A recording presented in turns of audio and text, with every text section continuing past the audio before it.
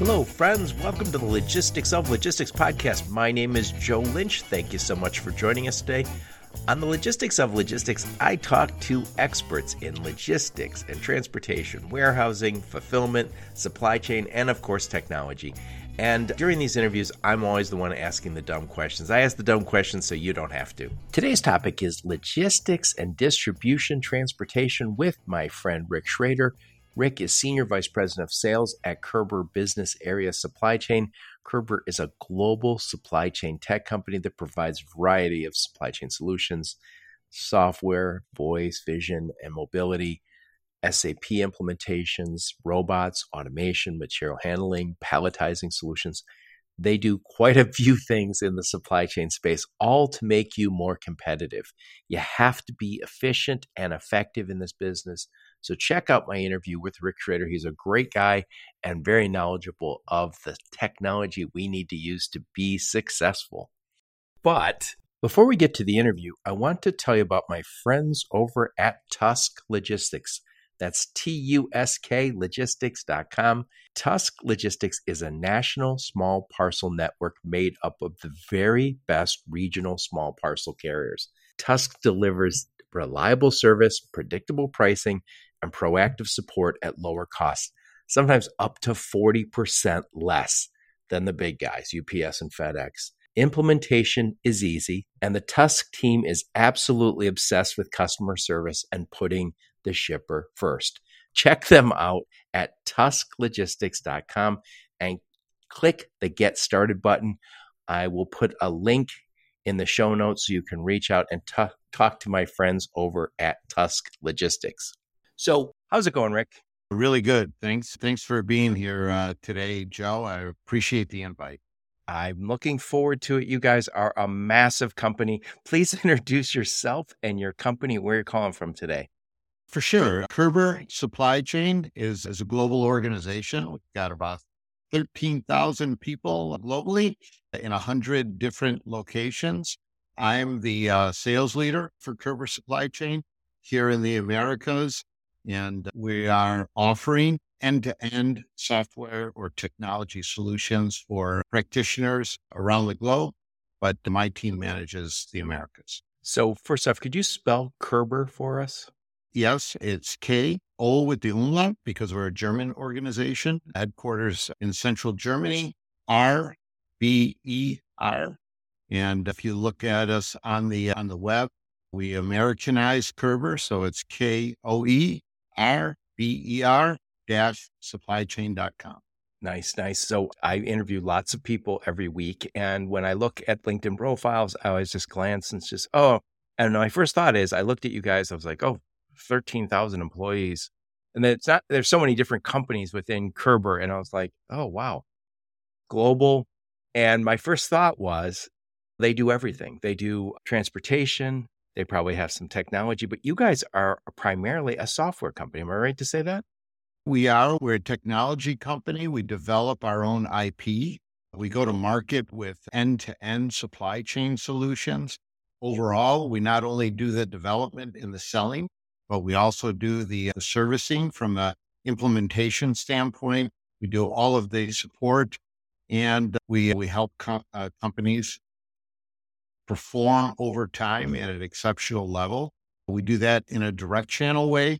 And we also have a global partner network that also services customers and allows them to excel. So now, do you sell primarily to logistics companies or primarily to shippers, or is it a mix of both? It's a mix of both. We're in the retailer market, both brick and mortar and e-com. We're in the 3PL market. And we're also in that chain of suppliers that may go business to business all the way through to business to consumer. So there's a variety of different models, logistics models that we serve. But at the end of the day, we're solving supply chain challenges more than being just market vertical specific. Yeah. When you've got that much market penetration and that many employees, you're in a startup and you aren't just a one-trick pony. You're not doing just a WMS or just a TMS. You're what I call order to cash. And that's what we need. I say it all the time on the podcast is When I saw my first TMS, I'll say it was 10 years ago, I thought, oh my God, this solves so many problems. I was from automotive and I came to this logistics company. I saw their TMS. I was like, oh my God, this is beautiful. This solves everything. And then after 5, 10 years, you start to realize that needs to connect to something. I- And the same with WMS. We've created all these siloed solutions that the first time we saw them, we fell in love. But after a while, we realized good, but still another siloed solution. And that's a problem if you're a big supply chain. Supply chains are complex today, Joe. I know you know that as well as a lot of listeners, and it does get fragmented, right? On the one hand, the practitioner sees it as end to end, order to cash, right? And technology needs to be sown at each step along the way. Kerber has gone to market with a portfolio of a lot of different supply chain solutions, more from the product side. But in terms of making sure that there's great visibility, excellent planning, efficient execution. Integration is key to, I know, our customers' success. And we've provided that across the board because, on the one hand, they want the complete solution. They may buy best of breed, like from Kerber, but at the end of the day, we're giving them the best of the best. And probably both of us, when we first started off in this arena, integration was problematic. In Oh today's my God, world, it was it's horrible. now I wouldn't say that it's easy, like hitting the easy button, but I would say that with the tools and the approaches that we have today, integration is much more efficient than it was 20 years ago. Yep. I just had the guys on my podcast from Orderful. And the reason I mention Orderful is they created a platform for integration.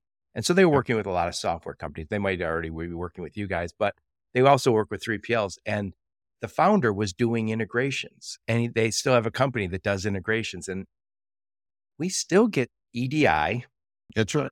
We still get EDI. And I've been on projects where you're ready to launch the new 3PL and you realize, oh, wait a sec, we have an integration. And it used to be, if you could find a guy, that would take 3, 4, 5 weeks.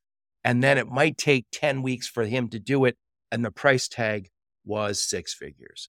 Always, always painful. And what that means is my time to value, my time is getting the value, or my time is with that new customer is now 3 months out. Brutal, brutal, brutal. Isn't true. We've designed our implementation teams that are multi-talented. And by that, knowing a lot of different type of technologies, but then also more importantly, understanding the business outcomes. It's great to have very effective technology and the best architecture in the world, but we've had success focusing on business outcomes and allowing the practitioner to see that efficiency while we do all the heavy lifting underneath that architecture. Yep. Yep.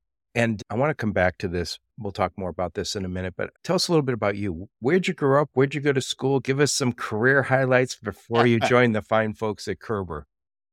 Yeah, as I finished off undergrad and then got my master's in operations Well, where'd management, you go? I went to Western Illinois University here in Illinois, and then also got a grad degree at Loyola University Wow, in good Chicago. schools. Yeah, a lot of memories there, a lot of networking over time too. Chicagoland is a great business center, not only nationally, but also globally. Having that network of people as you go through school, you'd be surprised at how many going to stay with you as you go through your business career. Yep. So where'd you tell us a little bit about your career? Where'd you start? Yeah, I started with a local grocery chain as a distribution executive. I grew up in a highly manual, highly unionized environment with a local food retailer and started managing a lot of square footage in warehousing, food distribution, both fresh as well as shelf stable. And then ended up getting my first introduction into supply chain technology. WMS was new back then. And to be quite frank, it was innovative. We don't look at it that way now, but No. at the time, innovated. And You were the whiz kids then. oh, crazy. And we did some really cool things back then with IBM. And I loved the tech space so much at that time that we ended up rolling out a project. And then lo and behold, I became an implementation expert for IBM in the supply chain technology space for 10 years after that. Very nice. And that was my start into the tech space. I was with the IBM supply chain division that had headquarters in both Chicago as well as Raleigh. And we ended up growing the business quite well across the country, both food and non-food, and got a dose of not only implementation, but also development, as well as customer support, and then graduated into sales management and have been a sales leader in the supply chain technology space, helping out customers across the globe for the last 25 years. So when and why did you join Kerber? It sounds like you had some options at that point. Yeah, for sure. The reason that I joined Kerber about 6 years ago is that Kerber was on a really good path, both in Europe and the Americas. The Americas operation at the time that I joined was called High Jump. High Oh, Jump yeah. was They were in Canada, right? both Canada and the US. Okay. I was familiar with the Toronto guys up there. Okay. And then what happened was Kerber wanted to land more formally in the US because the US was growing by leaps and bounds in the supply chain tech space.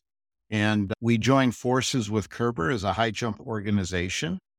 And we've really accelerated growth quite a bit over the last 6 years, both transforming our own business into being a cloud provider, cloud only, SaaS only provider, and then also branching out into different facets of supply chain through warehouse control systems, simulation and modeling, as well as robotics. Yep. I want to talk a little bit more about what you guys do before we get to these trends. But one of the things, I had the guys from JBF Consulting on. I don't know if you know those guys, but they help really large shippers select technology. And they've been on the podcast a few times. And one of the things they talked about, and it really rang true for me when they said it, is they said, we help companies select technology, and they should be picking Kerber, of course. But they said, and then we help them implement it. And then they said, and a lot of people, once they implement it, it's sometimes a long haul and they go, oh, done. And they move on to the next thing. But he said, this is Brad, founder over at JBF, said, oftentimes they aren't getting the most out of the technology. You paid that money, a lot of money for that technology, and now you've implemented it and they're getting it like 60%, 70%. And so you mentioned the ongoing service that you guys like to provide. And I feel like, yeah, I've been on technology projects. I'm even small ones where you're like, it's as soon as you launch, you're like, okay, launched, on to the next deal, whatever the next project is.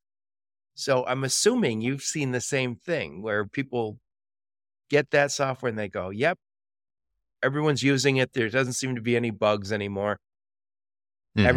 We got compliance as far as usage. Let's move on. Yeah, I think it's a great comment, Joe. So many times trying to transform an organization. In today's world, we call it digitization. We're transforming to the next phase of what's best for our organization as the business or the distribution and logistics model changes slightly. And as we think about that, you go through that project, and regardless if it takes 6 months, a year, 2 years to finish the transformation off, how do you keep the energy and the continuous performance aspects into that going forward? And I agree with you. Listen, we've got great technology. Does every operation adopt 100% of all of the components on day one? No. I think the savvy people would say, the experienced people say, you know what? No, I didn't. I got maybe 50% or 65%, pick a number. I think as you look at that and say, okay, rather than keeping it in the lab, let's get live. And we're on a crawl, walk, run scenario where getting benefits today. I got to that first level. Now, what do we need to do next and get to the next level and the next level? We've had customers for 15, 20, 25 years running our technology, upgrading over time, getting the associated benefits, talk to ownership or the C-level and say, did they get everything that they could have on day one? The answer is no, but to be quite frank, my recommendation is get the benefits that hit the business challenges of today and then keep on growing over time. Right. Because if you keep it in the lab, you'll never get the project live and your investment will never see the valuation you deserve. Yeah, you touched on investment there, and that's so important. When somebody says, "Boy, we spent some money to implement this." We not only did we buy the technology, we bought the service, we also had our people implementing, and there's an ROI at the end. And then I'm assuming you've had to have this conversation where they say, "Yeah, this would work really great." And you're like, "Yeah, but you're only using 60% of it. This could be That's a home run if you would just spend a little more time to completely implement." And this is why you need a technology partner, not a vendor that sells you something and says, "Hey, call us if anything breaks down." You need to be joined at the hip because let's face it, most of the value we're seeing in supply chains is technology driven. A new technology that automated something, that gave me visibility, that tech did something for me that made life better. Why not implement it all the way? You're so right, Joe. When we think about it today, the people that are in the corner in that room that's locked and there's a bunch of servers buzzing around, while that still exists today, a lot of those servers are in the cloud now, right? But with that being said, if you want to get better operationally, the person who's managing the automation and the direct labor force, you don't need a vendor. We talk about a lot of times with, especially with new customers, prospects, we talk about alignment culturally. And what does a partnership really mean? And listen, I know it's an overused word, right? But at the end of the day, you have to back that up with execution. How are you going to execute as a partner? We talk through that to make sure that whether it's collaboration around product or as they transform the business, how do we adapt the technology without overloading on the investment side and you get the right valuation in the operation? I think partnerships and cultural alignment are really important to buyers today to make sure that, hey, when I put this in, I know that I'm not going to pull it out again for the next 7, 10, 15 years. Right. So how do we take that journey together, knowing that there's going to be some potholes along the way, but as partners, we'll get through them because we have our eye on the bigger picture. Yeah, and I'm from automotive, and automotive went global in my lifetime. So when I first Sure. started working, we had suppliers. We didn't call them the supply chain; they were just suppliers, and they were in Ohio and Michigan and down south a little bit. Very little in Mexico, very little overseas. That all has changed in my lifetime. But what's interesting about it is also the size of the suppliers they work with in automotive. So the large OEMs, the Chryslers or Stellantis, General Motors, Nissan, they have suppliers that are global. So when they say we're opening a new facility in Mexico, we'd like you to open a facility there. That means they can join. That means you can't go with a mom and pop shop. And that's, I'm assuming, some of the appeal that your customers have to their global organizations that need global support. And that there's a ton of technology companies. I talk to a lot of them, and not all of them are built right now to be the partner that you can go worldwide with. That's very true. As an example, Joe, we're working on several large projects right now. Companies that have facilities that may be 750 or a million square feet here in the States, but in Central America or Chile, they have facilities that are 50 or 60,000 square feet, right? Business requirements change, operational models change as you go from country to country or region to region. So, how do you buy a supply chain tech platform that not only feeds an operation that may have 700 people working in it and Right. 30 people working in it? And I wouldn't say that we're experts 100%, but we've done some really innovative things in making sure that the platform works for that medium and small operation and can be just as effective there as it can be in a big enterprise type operation in getting the same benefits. But more importantly, if you look at supply chain metrics, they're all being graded at the same level. And then you can compare and contrast to make sure that you get the best of the best. Yeah. Yeah. And again, I got used to that in automotive.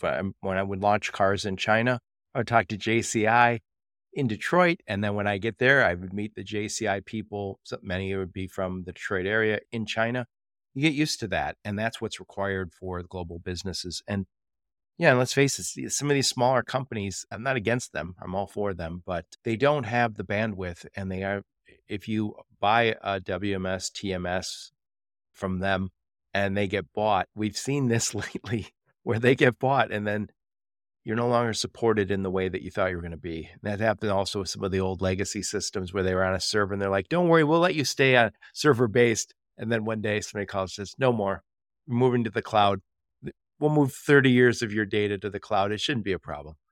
Yeah, with you. We see buyers in today's world being probably more strategic than ever now. How can I have a partner that has longevity attached to it, financially stable, has good results out in the field, has a presence in several different markets? I do think that companies see it a different way. The market is much more mature in the supply chain technology side than it was pre 2000.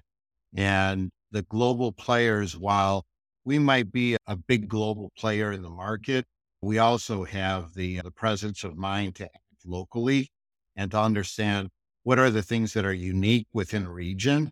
How do we accommodate that and making sure that everybody succeeds rather than corporate?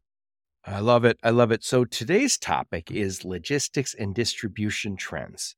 So we wanted to talk about a few of them. The first one, I don't even think we have to talk about it for too long, but the first trend I've mentioned is the bar is just getting higher and higher, whether it's in e-commerce or retail or automotive. It doesn't matter what supply chain you're serving. It seems like the bar has gotten higher, especially during COVID. I think that's when the bar we started noticing some of the risks we had. And then I think now post COVID, knock on wood, that we're all saying, let's have this supply chain be stronger, more resilient than ever before. The technology spend, I suspect, is higher for companies that expect to be world-class in that space. So what are you guys seeing in that? Yeah, listen, the world changed over the course of 3 years, right? We thought that supply chain technology during the pandemic, who wants to do a project during this time? Things would really lower and we'd have to think about transforming our business in a different way. The second part of that is true. We did transform our business in a different way because practitioners saw it in two ways. One, if I'm not there with best in market, here's the time for me to invest in order to get closer to best in market. And they saw it as an opportunity to transform and accelerate. A lot of, whether you were on the SMB side or the enterprise side, owners and boards found it as a way to invest, not to walk away, but to really accelerate. We were the beneficiaries of that. We were blessed to acquire a lot of companies with that profile. Secondarily, the other profile, I am the best, or I'm near the top in terms of being a practitioner and a leader in the market. How do I take this time and continue to invest in order to get more market share, more growth, and create distance between myself and whoever might be below me? So there were two ends of the market that really did well. And we were lucky enough to work with a lot of those organizations during the pandemic. But when you think about how do you address supply chain challenges while the world is transforming and going to more e-com rather than less brick and mortar, you have to be adaptable. And I think the flexibility around how you do that and how you set a bar higher, but in a different business model. So I think the shift came in two ways. people looking at a higher level of performance, but not graded against what I'm doing today, but looking at the art of the possible in the future and transforming to that model versus maybe what I've done for the past 20 years. Yep. And also, and I know technology has a role in solving some of these problems. It's not the whole solution, but we no longer trade with Russia, right? Because of this conflict. We're no longer doing business with Iran for other reasons. We see a lot of people pulling out of China as there's the tariffs, but there's some long-term concerns about the stability of that market. And we don't want to pull everything out. We still want to sell there, right? We're still going to have those relationships. But then on top of that, getting ready to interview somebody on no longer being able to buy from certain regions of China that have Uyghur labor, right? Slave labor. We also know the same thing's happening in I think the Congo's got that cobalt mining where they're using slave labor. Supply chains are being asked to deal with this. We've never been asked to do any of this in the past. Also, we're being tasked with sustainability goals. I think 80% of greenhouse gases is from supply chains. And so we have to address things on many fronts, and we're going to have to figure that out. And I think technology and the visibility it gives us into our operations is increasingly important. I totally agree, Joe. When I mentioned before a little bit about cultural alignment as a technology provider, but as the world's changing to look at things differently, when we think about, as an example, ESG initiatives, how do I create a more balanced workforce in my operation? How do I make sure that the partners that are in my operational ecosystem have that same type of approach and thought process? We've done some things that at a very detailed level serve the greater good. So when you think about during the pandemic, how can my technology help do track and trace within the operation to understand that if I do have an issue with a person that's in my direct labor force, how can I track that on all the touches that they may have made to other people in the workforce or the products that are being delivered downstream, right? We never thought about that before, No. or a real use case. And then correspondingly, when we think about carbon footprint, right? And we think about managing the last mile or the middle mile and say that, how can I create operational workflows that are very efficient? And the efficiency is being compared at, this is what you're doing today and what carbon emissions look like. This is what you are tomorrow, measuring that and then delivering those results back to the board of that organization. And they use it as a way to report back to the market, whether that market may be Wall Street or their cooperative group. Those are very meaningful results that I think we think about that as a technology provider. How do I be a better partner in terms of some of those initiatives that I know Kerber loves to look for execution around on the ESG side internally, but now how can I externalize them and be part of that partner community with our customers? Yeah, it gets very complicated very quickly. So I want to take a quick time out to tell you about my friends over at Greenscreens. That's greenscreens.ai. Greenscreens is a dynamic pricing technology for the truckload spot market that delivers buy and sell side market intelligence to help brokers and 3PLs grow and protect their margins. Freight brokers and 3PLs using Greenscreens gain the following advantages: faster pricing for both buy side and sell side transactions, pricing that is more accurate and more likely to win profitable business. Guys, dynamic pricing is the next killer app. Hundreds of freight brokers are already using it because it enables them to develop faster, more accurate quotes. This is the time. Check out Greenscreens in the show notes, greenscreens.ai. So getting back to it, I know there's a few other trends. By the way, this comes from one of your recent reports, I think. This is why we're talking about. What was the report name? Do you know it offhand? I believe it was we did two reports. The one that we're referring to here, I believe was the 2022 report. And the label on it, Joe, Put in the show notes. You don't need to give it to me. yeah, exactly. But one of the things and we talked about before we hit record, is labor engagement. What do you mean by that? I think I know what you mean, but tell me what you mean. Labor engagement comes in a couple of different ways, Joe. One is we know that labor engagement in terms of acquiring direct labor resources, humans in the operation, is challenging today for a lot of businesses that are on a growth path.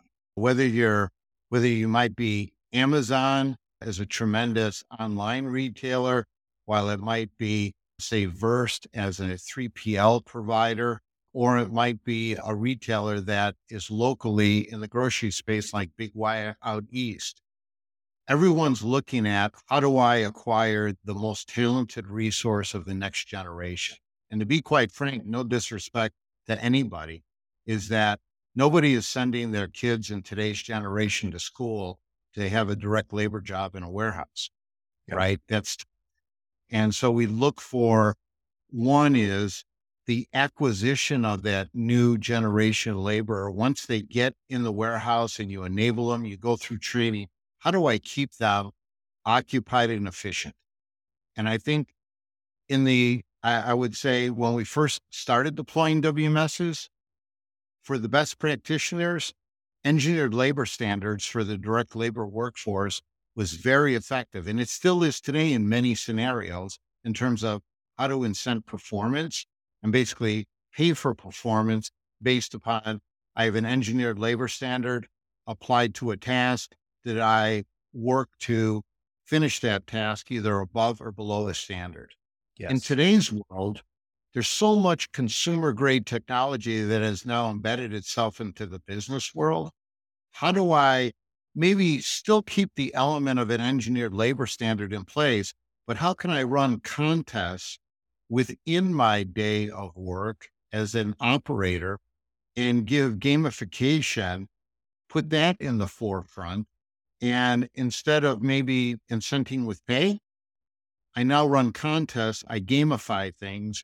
I'm able to incent the worker through the use of prizes or recognition around, if you win wave one picking, can you get access to that Yeti cooler for the first place picker?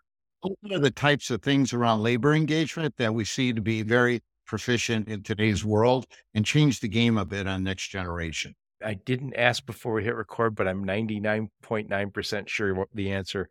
I'm assuming all your Kerber tech plugs in easily with all of the tools that they're using, the digital tools that they're using in warehouses, the scanners and all of that. Absolutely.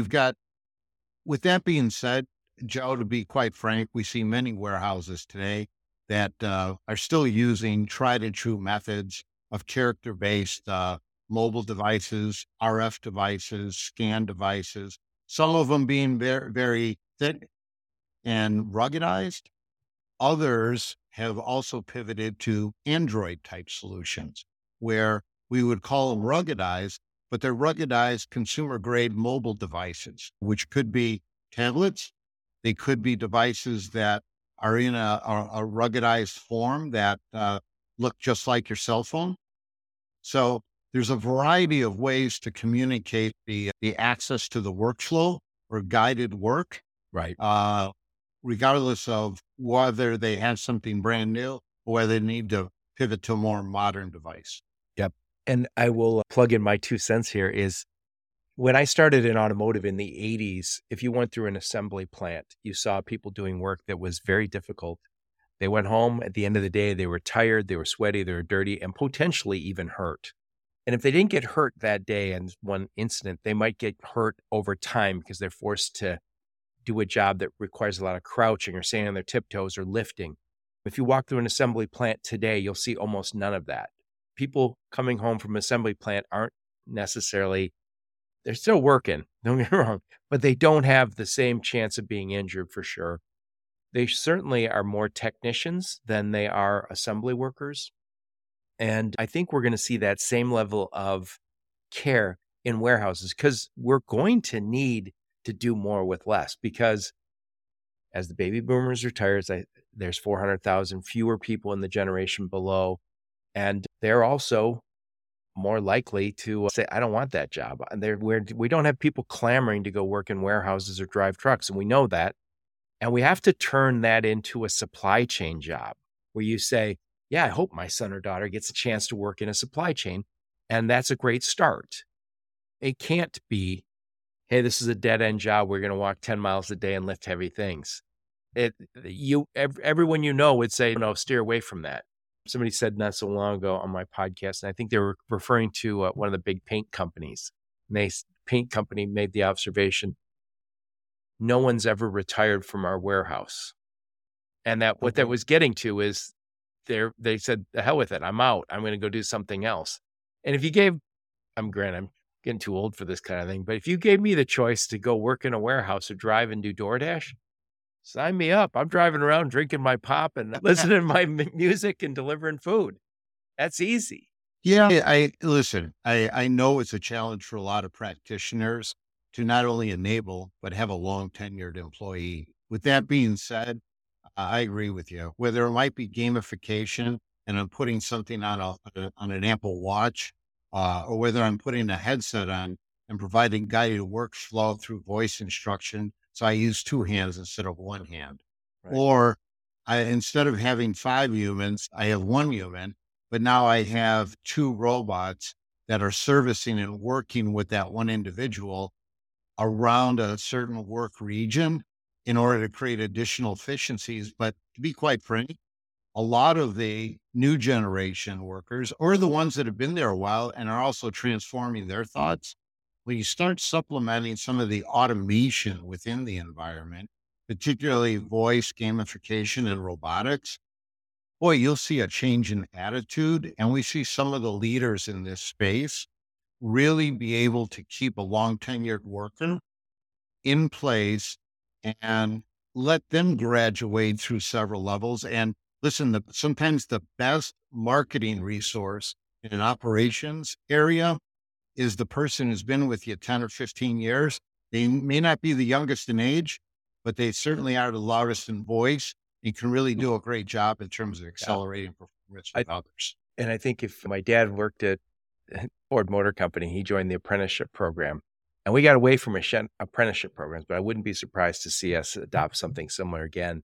But he said when he joined Ford Motor, he said the manager that you work for went through the apprenticeship program. The director of engineering went through the apprenticeship program. The vice president of engineering went through the apprenticeship program. In his generation, in the 60s, it all changed. And so all he had to go, in addition to the apprenticeship program, go back to college. But even when I worked with those guys, people would point out, oh, he actually went through the apprenticeship program, meaning he knows better than the rest of us. You can't fool that person, right? Right. So the next thing we wanted to talk about was efficiency. When you talk about efficiency, were you talking efficiency across the entire supply chain or warehouses or what? I think it's a couple different aspects, Joe. I think there is one aspect around one is that if I'm focusing on the 4 walls and I know that maybe my customer base is shifting, right? Am I moving from business to business, but now I've got a business to consumer operation that I need to fit in with that model. I used to service a lot of brick and mortar, but now I've got another 30% I'm shipping through e-com. Mm-hmm. So when about the technology and going back to your prior comment, I put in some technology 10 years ago, but I'm transforming my business. And we know the pain that's involved saying that I need to pull out that platform of how I'm managing my business operation. And now I need to put in something new. Or can I use a technology that's adaptable and flexible so that when my business model transforms, I just have to transform and do some configuration around what I have. And now my time to market has been reduced significantly. I think people who are mature in supply chain technology and they have made a second and third generation decision or are about to, they're smarter about how do I manage change in my environment over time, knowing that I don't want to change partners. I just want to evolve to the next level while my business model changes so that I can continue to grow or outmaneuver my competition. And we see that as great efficiency. So that's one area. Yeah. I think the second area is that as you sew together either a national or a global operation, or we look workflows between different facets of that supply chain in an order to cash model, how do you get broader and deeper around that, tying together things like not only warehousing, but transportation? Not only transportation, but then the order stream that's coming in from whoever your business partner may be. Is it a business? Is it a consumer? I think that there's several different levels of efficiency in a broader scale that allows us to succeed. And more buyers in the marketplace today, more practitioners want someone who's a bit broader, but then can also go deep. And typically, ERPs aren't the ones that can do that because they're not good at supply chain. They're only good at front office operations around finance, maybe CRM and HR. Yeah, you mentioned not wanting to switch partners, and we've seen a lot of that in the market in the last decade. First off, there was a lot of small companies that popped up. It seemed like every other company has a new TMS or new WMS. And I talked to a lot of those guys. And what's interesting is companies will say, we're doing this, we're doing that, blah, blah, blah. And more power to them, not being critical just yet. Yep. But then I look and I see that they're bootstrapping. Now, I don't care, but they have 4 employees. They have 2 employees, and they say, I want to come and talk about how we're transforming. I'm like, you aren't transforming anything. That's just the reality. And I'm a small business person myself, so it's not like I hate small business, but if you're a good sized company, you need a good sized partner and the one that you can grow with. And I do think there was companies that were TMS and then one other that was WMS and there was ones that are ERP. I think Mhm. more and more we're looking and saying, I need order to cash. I need one system for all my businesses, not so I don't have to keep switching systems or pay for costly integrations. No, we've made some really good choices, I think, around the portfolio that we go to market with, but more importantly, the supply chain problems that we're solving. And it's easy to get distracted in technology, saying that I can keep on growing and growing. But the fact of the matter is that we're supply chain lovers. We're passionate about solving supply chain challenges. And as you think about that, everything that you see Kerber doing out there, whether it's on the automation or robotics side, on the software and technology side, or just a consulting organization, I think you see evidence that, boy, these guys are really doing something different in the supply chain space in terms of providing the right level of performance for their customers. Yep.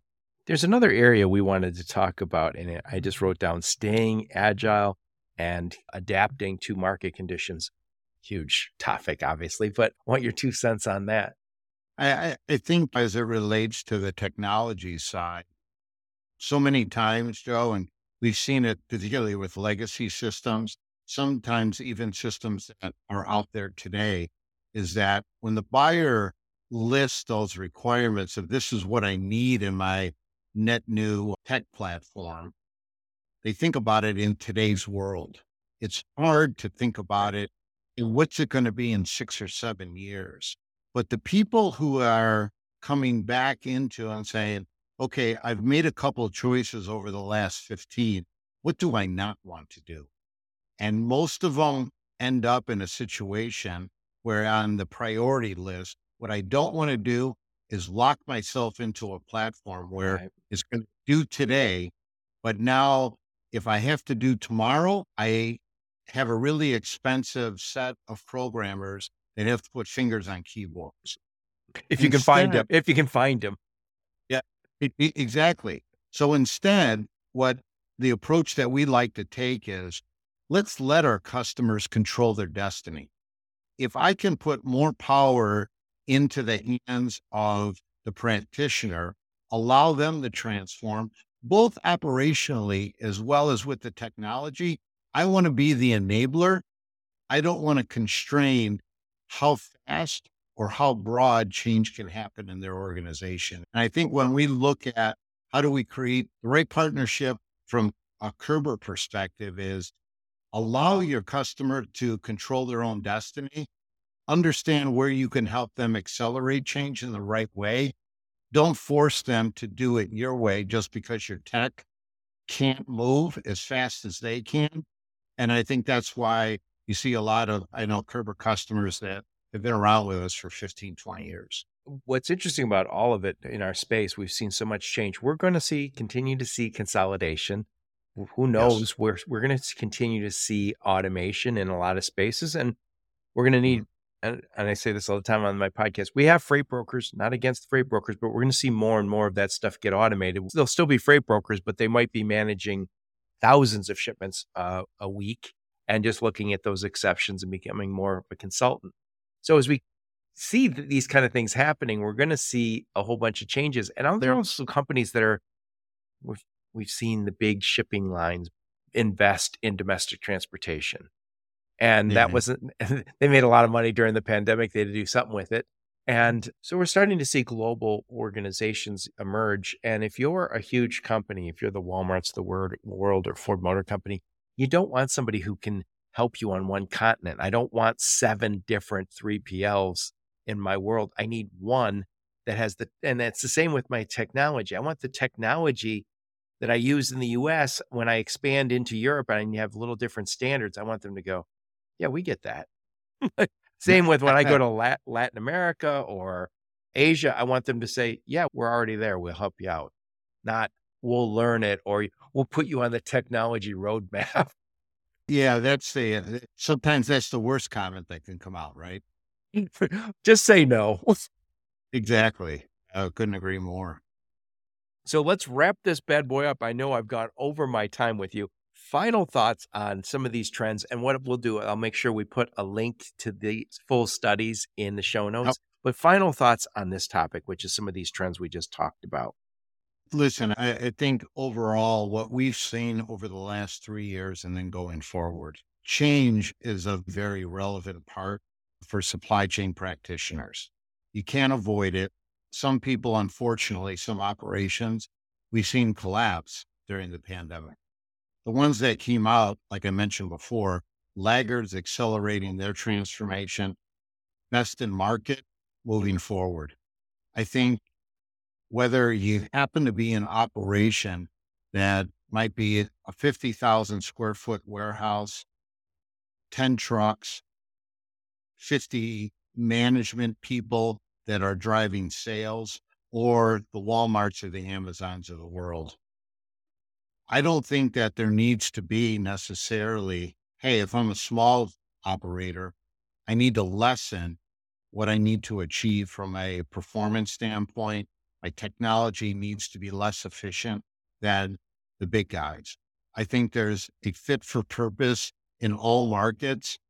It may not be exactly the same, but I think as you manage change, as you think about partnerships, pick the one that you think is going to fit your business over a longer period of time and allow yourself to think about the art of the possible in the future. Don't short size it. Obviously, not every level of investment is the same, but I think we've seen a lot of people transform in a really positive way. And we've done that because we enable change today, but then more importantly, we enable change over a longer period of time. And those practitioners are some of the best in market. And it could be their market vertical, their tier, could be their industry. But I'll tell you what, I think overall, the buyers are smarter out there. The practitioners are better. And as we continue to move forward, there'll be another element of change coming up. We don't know what it is, but I guarantee you that it's going to happen. It's coming no matter what. So who's the sweet spot for Kerber? A lot of times you describe this in terms of market tier or market vertical, right? And Kerber is one of those companies where we're a global organization. We do a lot of business in the Americas. We're over in APAC, also Europe and South Africa.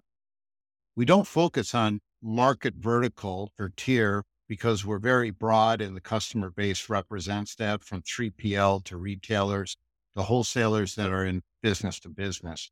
We're focused on solving supply chain problems. And to be quite frank with you, some of those problems that we saw in terms of helping out United Airlines are some of the same problems that we solved over at Lineage as a 3PL operator, or a local provider, like I mentioned, Big Y is a grocery retailer out east.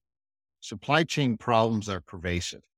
And sometimes out of market vertical, the person who's at United may not think that the same operational problem exists at a Big Y, but sometimes it does. And bringing that expertise or that visibility to them, our focus is let's solve the problem with the right solution. Let's not necessarily focus on just solving them, say in the automotive industry or the airline industry. I love it. I love it. What I'll do is I'll put a link to your LinkedIn profile, a link to those studies we referenced, and a link to your website and any other links you and your marketing team give me. I like to interview smart, interesting people like you. Rick, who else should I interview? Someone who's killing it in the space. Well, listen, some of the listeners might know of Locus Robotics, headquartered out east. Al Deacon is a sales, but he's also an industry expert. My recommendation is give Al a call. I think you'd be well served. Joe, I really appreciate what you do in the industry and getting the message out and also lending your expertise. So thanks for doing what you do in this market. Thank you so much. I appreciate it. And it's no joke. My podcast is great because I get great guests, and I would do this even if no one listened, besides me and my mom. Really appreciate it. What conferences will we see you guys at? We've got CSCMP coming up here in a few months. Is that in Florida this year? I think it is. We also have Parcel Forum that's coming up down in Texas, which is happening in the beginning of September. And a lot of the trade shows, events are really front loaded. They're all the last 6 months. We went to 1 million conferences. So I was at Manifest. I just got back from TMSA down in Savannah.